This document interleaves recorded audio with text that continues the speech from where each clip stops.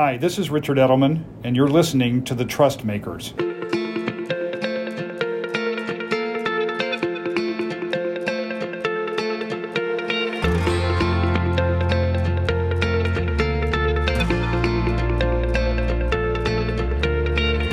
Morning, this is Richard Edelman. I'm joined by Antonio Lucio for the first ever episode of TrustMakers. TrustMakers is going to be a bi-monthly podcast done in conjunction with Advertising Week, and we are going to be talking about the importance of building trust in brands and corporations. Antonio, as many of you know, is probably the most famous CMO in the business, having worked at Facebook, at Visa, at HP. He's now on his next mission to bring greater diversity to the industry. I can tell you when he was a client at HP, he was the first one to insist on numbers every quarter of the diversity of our teams, which was an incredible contribution to Edelman, forcing us in the right direction. And we have made huge strides. Thank you, Antonio. So, Antonio, let's just get right to it. In your opinion, does trust drive growth? And if so, why? Good morning, Richard, and great to be here with you today. I think trust will become the new brand equity within the marketing and communication fields. We already have data from the Edelman story that actually shows the significant level of correlation between trust and long-term growth. The consumers that we're facing today, particularly younger millennials and Generation Z, expect to know the values and mission and character of the companies they buy products from. And that is research after research has proven that. So more and more companies are going to need to take a more purposeful an intentional stand in defining what they do, why they do it, and what are the values that the company embraces. So historically, that's been the remit of the corporation, that purpose and CSR and whatever has sat with the chief communications officer. What's the change? Is it that suddenly we have belief-driven buyers? Well, the big change is that normally, in times where you and I grew up, that was the subject matter of the corporate communications, and it was mainly aimed at elite. The big difference now is that reputation and trust matters to consumer in their buying decisions, more than brand equity. Brand equity is a brand value within the context of the category. Brand trust is that plus doing it within the societal context that is relevant to the consumers and or citizens that you serve. That immediately changes the game, because comms and marketing and policy and even HR need to be working closer together so that there is consistency in the narrative related to the what and the why a company operates. So in that sense, it is a very different game. The corporate brand needs to behave like a consumer brand. Consumers need to know. The product brands need to link back into the corporate values, or consumers are not going to want to purchase your products. And then you're going to have to do this in an integrated way through employees, elites, clients, consumers, and opinion leaders. That's what's different. Antonio, let's go more about the employees. So we found in our first studies during the pandemic that one of the key motivators for consumers to buy brands is whether or not those companies and brands were protecting the employees with PPE and time off away from the workplace or rapid tests, whatever. Do you think this connection of stakeholders is a permanent phenomenon post-pandemic? Absolutely. And again, I've had the privilege of working in companies that have been around for 100 years, as well as companies that have been around for 17, which is the case of the Facebook company and all its apps. If you looked at tech today, it's a reflection of what the rest of the world will be tomorrow, which is the bulk of your population are going to be young millennials and Generation Z. They expect, your employees expect to have a voice, in everything and anything that you do. And they expect to have the space to actually voice their feelings. That's not going to change. There are the tools available through technology to actually allow that. So the first order of the day is that you have to finally focus on your employees as your number one priority in terms of stakeholders, because without those company and or brand ambassadors, nothing else really matter. They're going to call it as it is, more so than any other stakeholder. So let's just talk about the component parts of trust. So in our studies, we find it's ability, which means I can do something; dependability, meaning I can do it all the time; integrity, which means that I do it with a purpose. Also, the aspect of what does it mean about myself? And last is that, in fact, there is a mission somehow. How do you look at those 5 component parts, and does it depend by category on which matters most? I don't think it changes by categories. To me, the first thing is you need to be very clear and intentional about what you do and why you do it and what your values are. That's what that is your North Star. That is what should drive every single action that you do.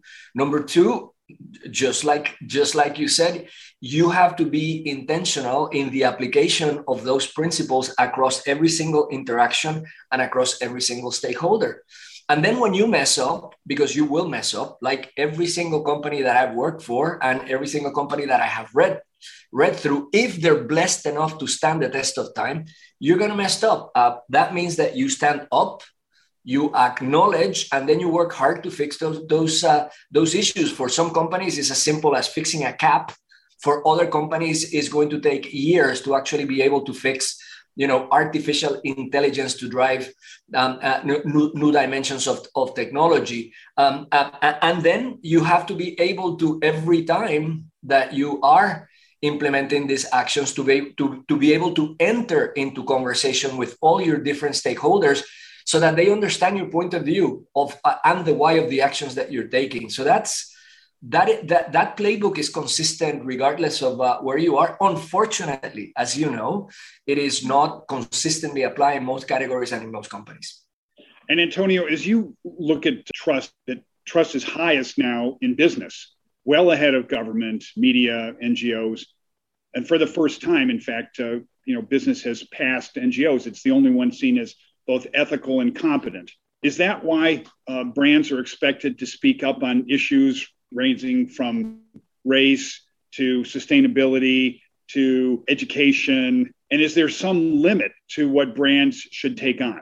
Number one, as your trust barometer has indicated, Richard, and it's a global phenomenon, is that, we don't trust the institutions that usually were the lighthouses of good and purpose in the world, whether that is government or even the bastions of the press.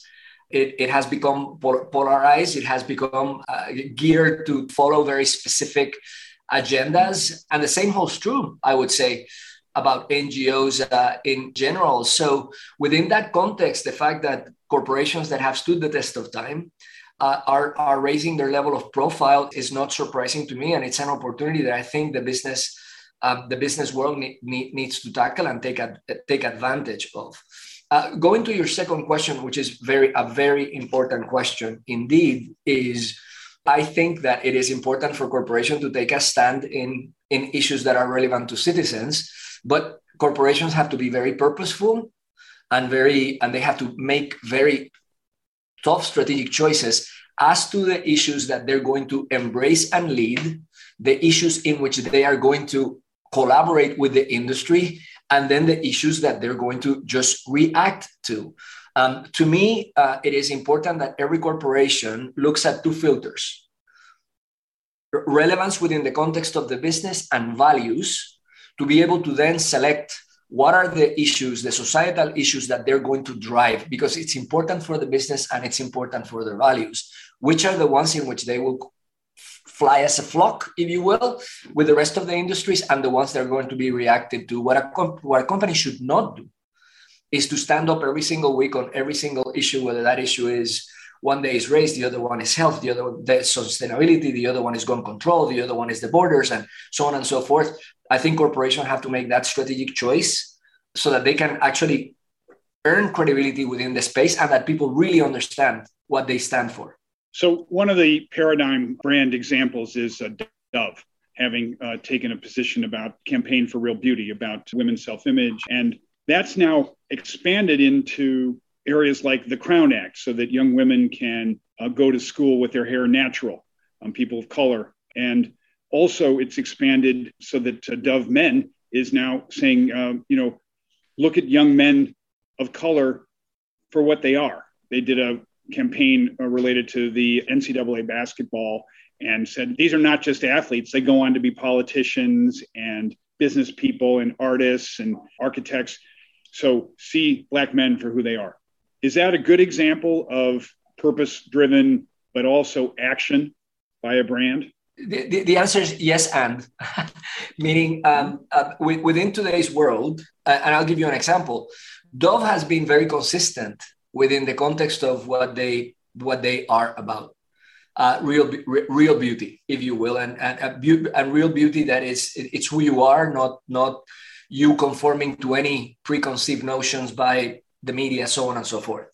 But there was a time when there was significant inconsistency between Dove, the product brand, and Unilever, the company, where there were other products that did not fit that level of consistency. In today's world, a company like Unilever, for example, which is a great purpose-driven company, understand that there has to be consistency between the values that they embrace as a corporation and the type of messages that they actually communicate through each and every one of their brands. So now the concept of Dove, women and men embracing who they really are within the umbrella of Unilever's broader sustainability message is, to me, the model of what building brands in the trust era is all about. A very strong corporate brand that understands what they're for, why they do things and what are their values, and then manifested in a product that is actually delivering meaningful product benefits to consumers, but within a broader, more purposeful agenda that is relevant to the communities that they serve. To me, that is the best example. Yeah, and on the Axe brand, for example, the switch to how a young man should treat a young woman was a major step forward in that regard. I want to talk a bit now about channels and means of marketing. Do you feel that advertising continues to have a trusted position among consumers, or do you see in a world of more horizontal peer-to-peer that the talk at is a challengeable proposition that people prefer converse with? I don't think we should talk about ads anymore. I think we should talk about meaningful interactions. And those meaningful interactions can take many shapes. A piece of film can be a meaningful interaction. A white paper can be a meaningful interaction. A very arresting editorial could be a piece of action. I think what we have is a unique moment where the silos need to be broken so that we can provide the level of content that consumers expect or want within the context of their life and within the relevance of the categories that we are pursuing. And everything is game. Every single challenge, every single channel is an opportunity. I'll give you one very specific example, Richard. There is this initiative that was brought in by two women in a desk called This Little Girl Is Me. And it was about women just posting the messages that they would give their younger self with a picture of themselves as kids and their current self. And I mean, it just went, all the CMO community, all the females of the CMO community were participating. They were unveiling beautiful things about themselves that no one ever knew before. You had celebrities doing it. You had politicians doing it. And that is meaningful content. that is two people in one desk coming up with a brilliant idea and releasing it into the universe. So that's the good news. The good news is that you should not be confined by the advertising agency does this, the PR agency does that, the content agency does this. The ideas can come from everywhere. I love that point. I mean, it's really related to the Ajinomoto campaign that we did during the height of COVID, when there were all sorts of accusations about, Kung flu, and this was all caused by China, and people stopped going to Chinese restaurants because maybe they would get sick. And we got a bunch of influencers to say #TakeOutHate, because this was actually anti-Asian hate and it needed to be stopped. And actually, Chinese food sales soared because people wanted to be part of fixing bias.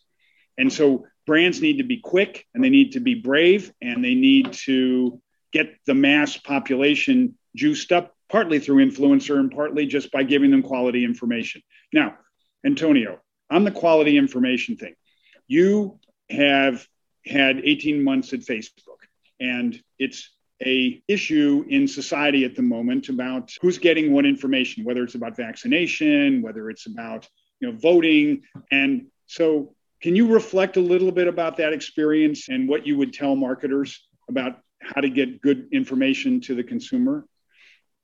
Again, when it comes to the platform, the social media platforms, and to Facebook in particular, that is getting the brunt of it today. But frankly, many of the issues that are identified transcend the Facebook platform.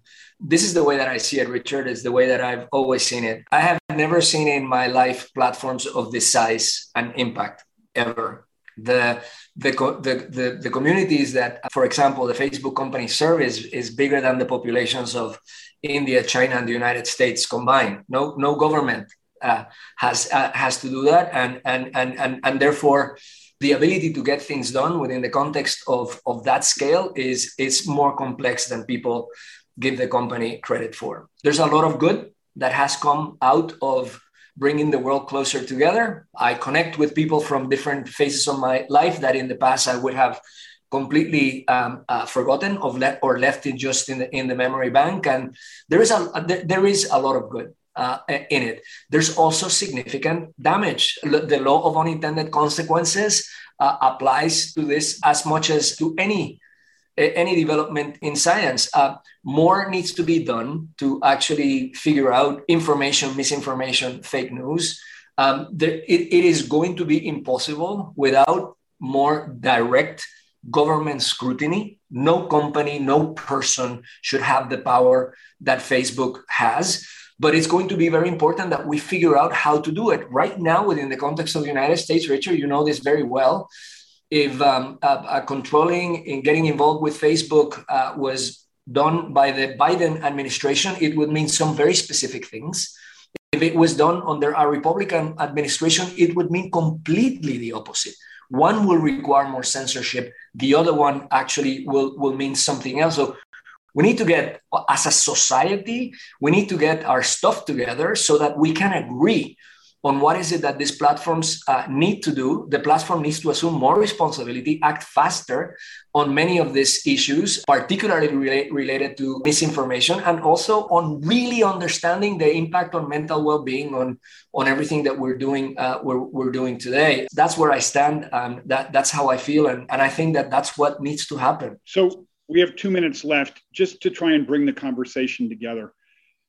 If you were back in a CMO role and taking on this sort of new responsibility of trust, and the game plan would be you want advocates, and you want people to buy your new products, and you want people to stay loyal if there's a crisis, and you want them to participate one way or another as your spokespeople. What's the play, Antonio? Give me 3 things that a CMO should be thinking about. The first thing is the CMO needs to bring together the chief communication officer, the head of HR, and the head of policy, together with the CEO, and agree what the corporate narrative is going to be within the context of the actions that the company needs to take. Importantly, what are the societal issues that the company is going to own relative to the ones that they're going to support, relative to the ones that they're just going to react to. So that's one. Number two, that an integrated action plan needs to be developed, because at the end of the day, this is not about talking. It is about doing. And number three, you need to have a good crisis communication team, because issues will happen within the year, and you need to be ready to react to it through actions and through great narrative. For me, Antonio, I think brands need to see their bigger opportunity and bigger responsibility. Consumers are prepared to switch brands if the company stands up and speaks up on the issues that matter to the consumer: sustainability, diversity and inclusion, treatment of women. All of these are mandatory. Then there are optionals, gun control or others. But be in the discussion, be part of it, be quick, and take the chance to speak up. Don't put your head down and duck, because you're going to miss the consumer who's waiting for you to lead. Thanks very much, Antonio. Our first episode was brilliant. Let's do it again. Let's do it again. Bye. Thank you for tuning into the TrustMakers, an Edelman podcast in partnership with Advertising Week, where we speak with leaders and other trust builders across institutions. See you next time.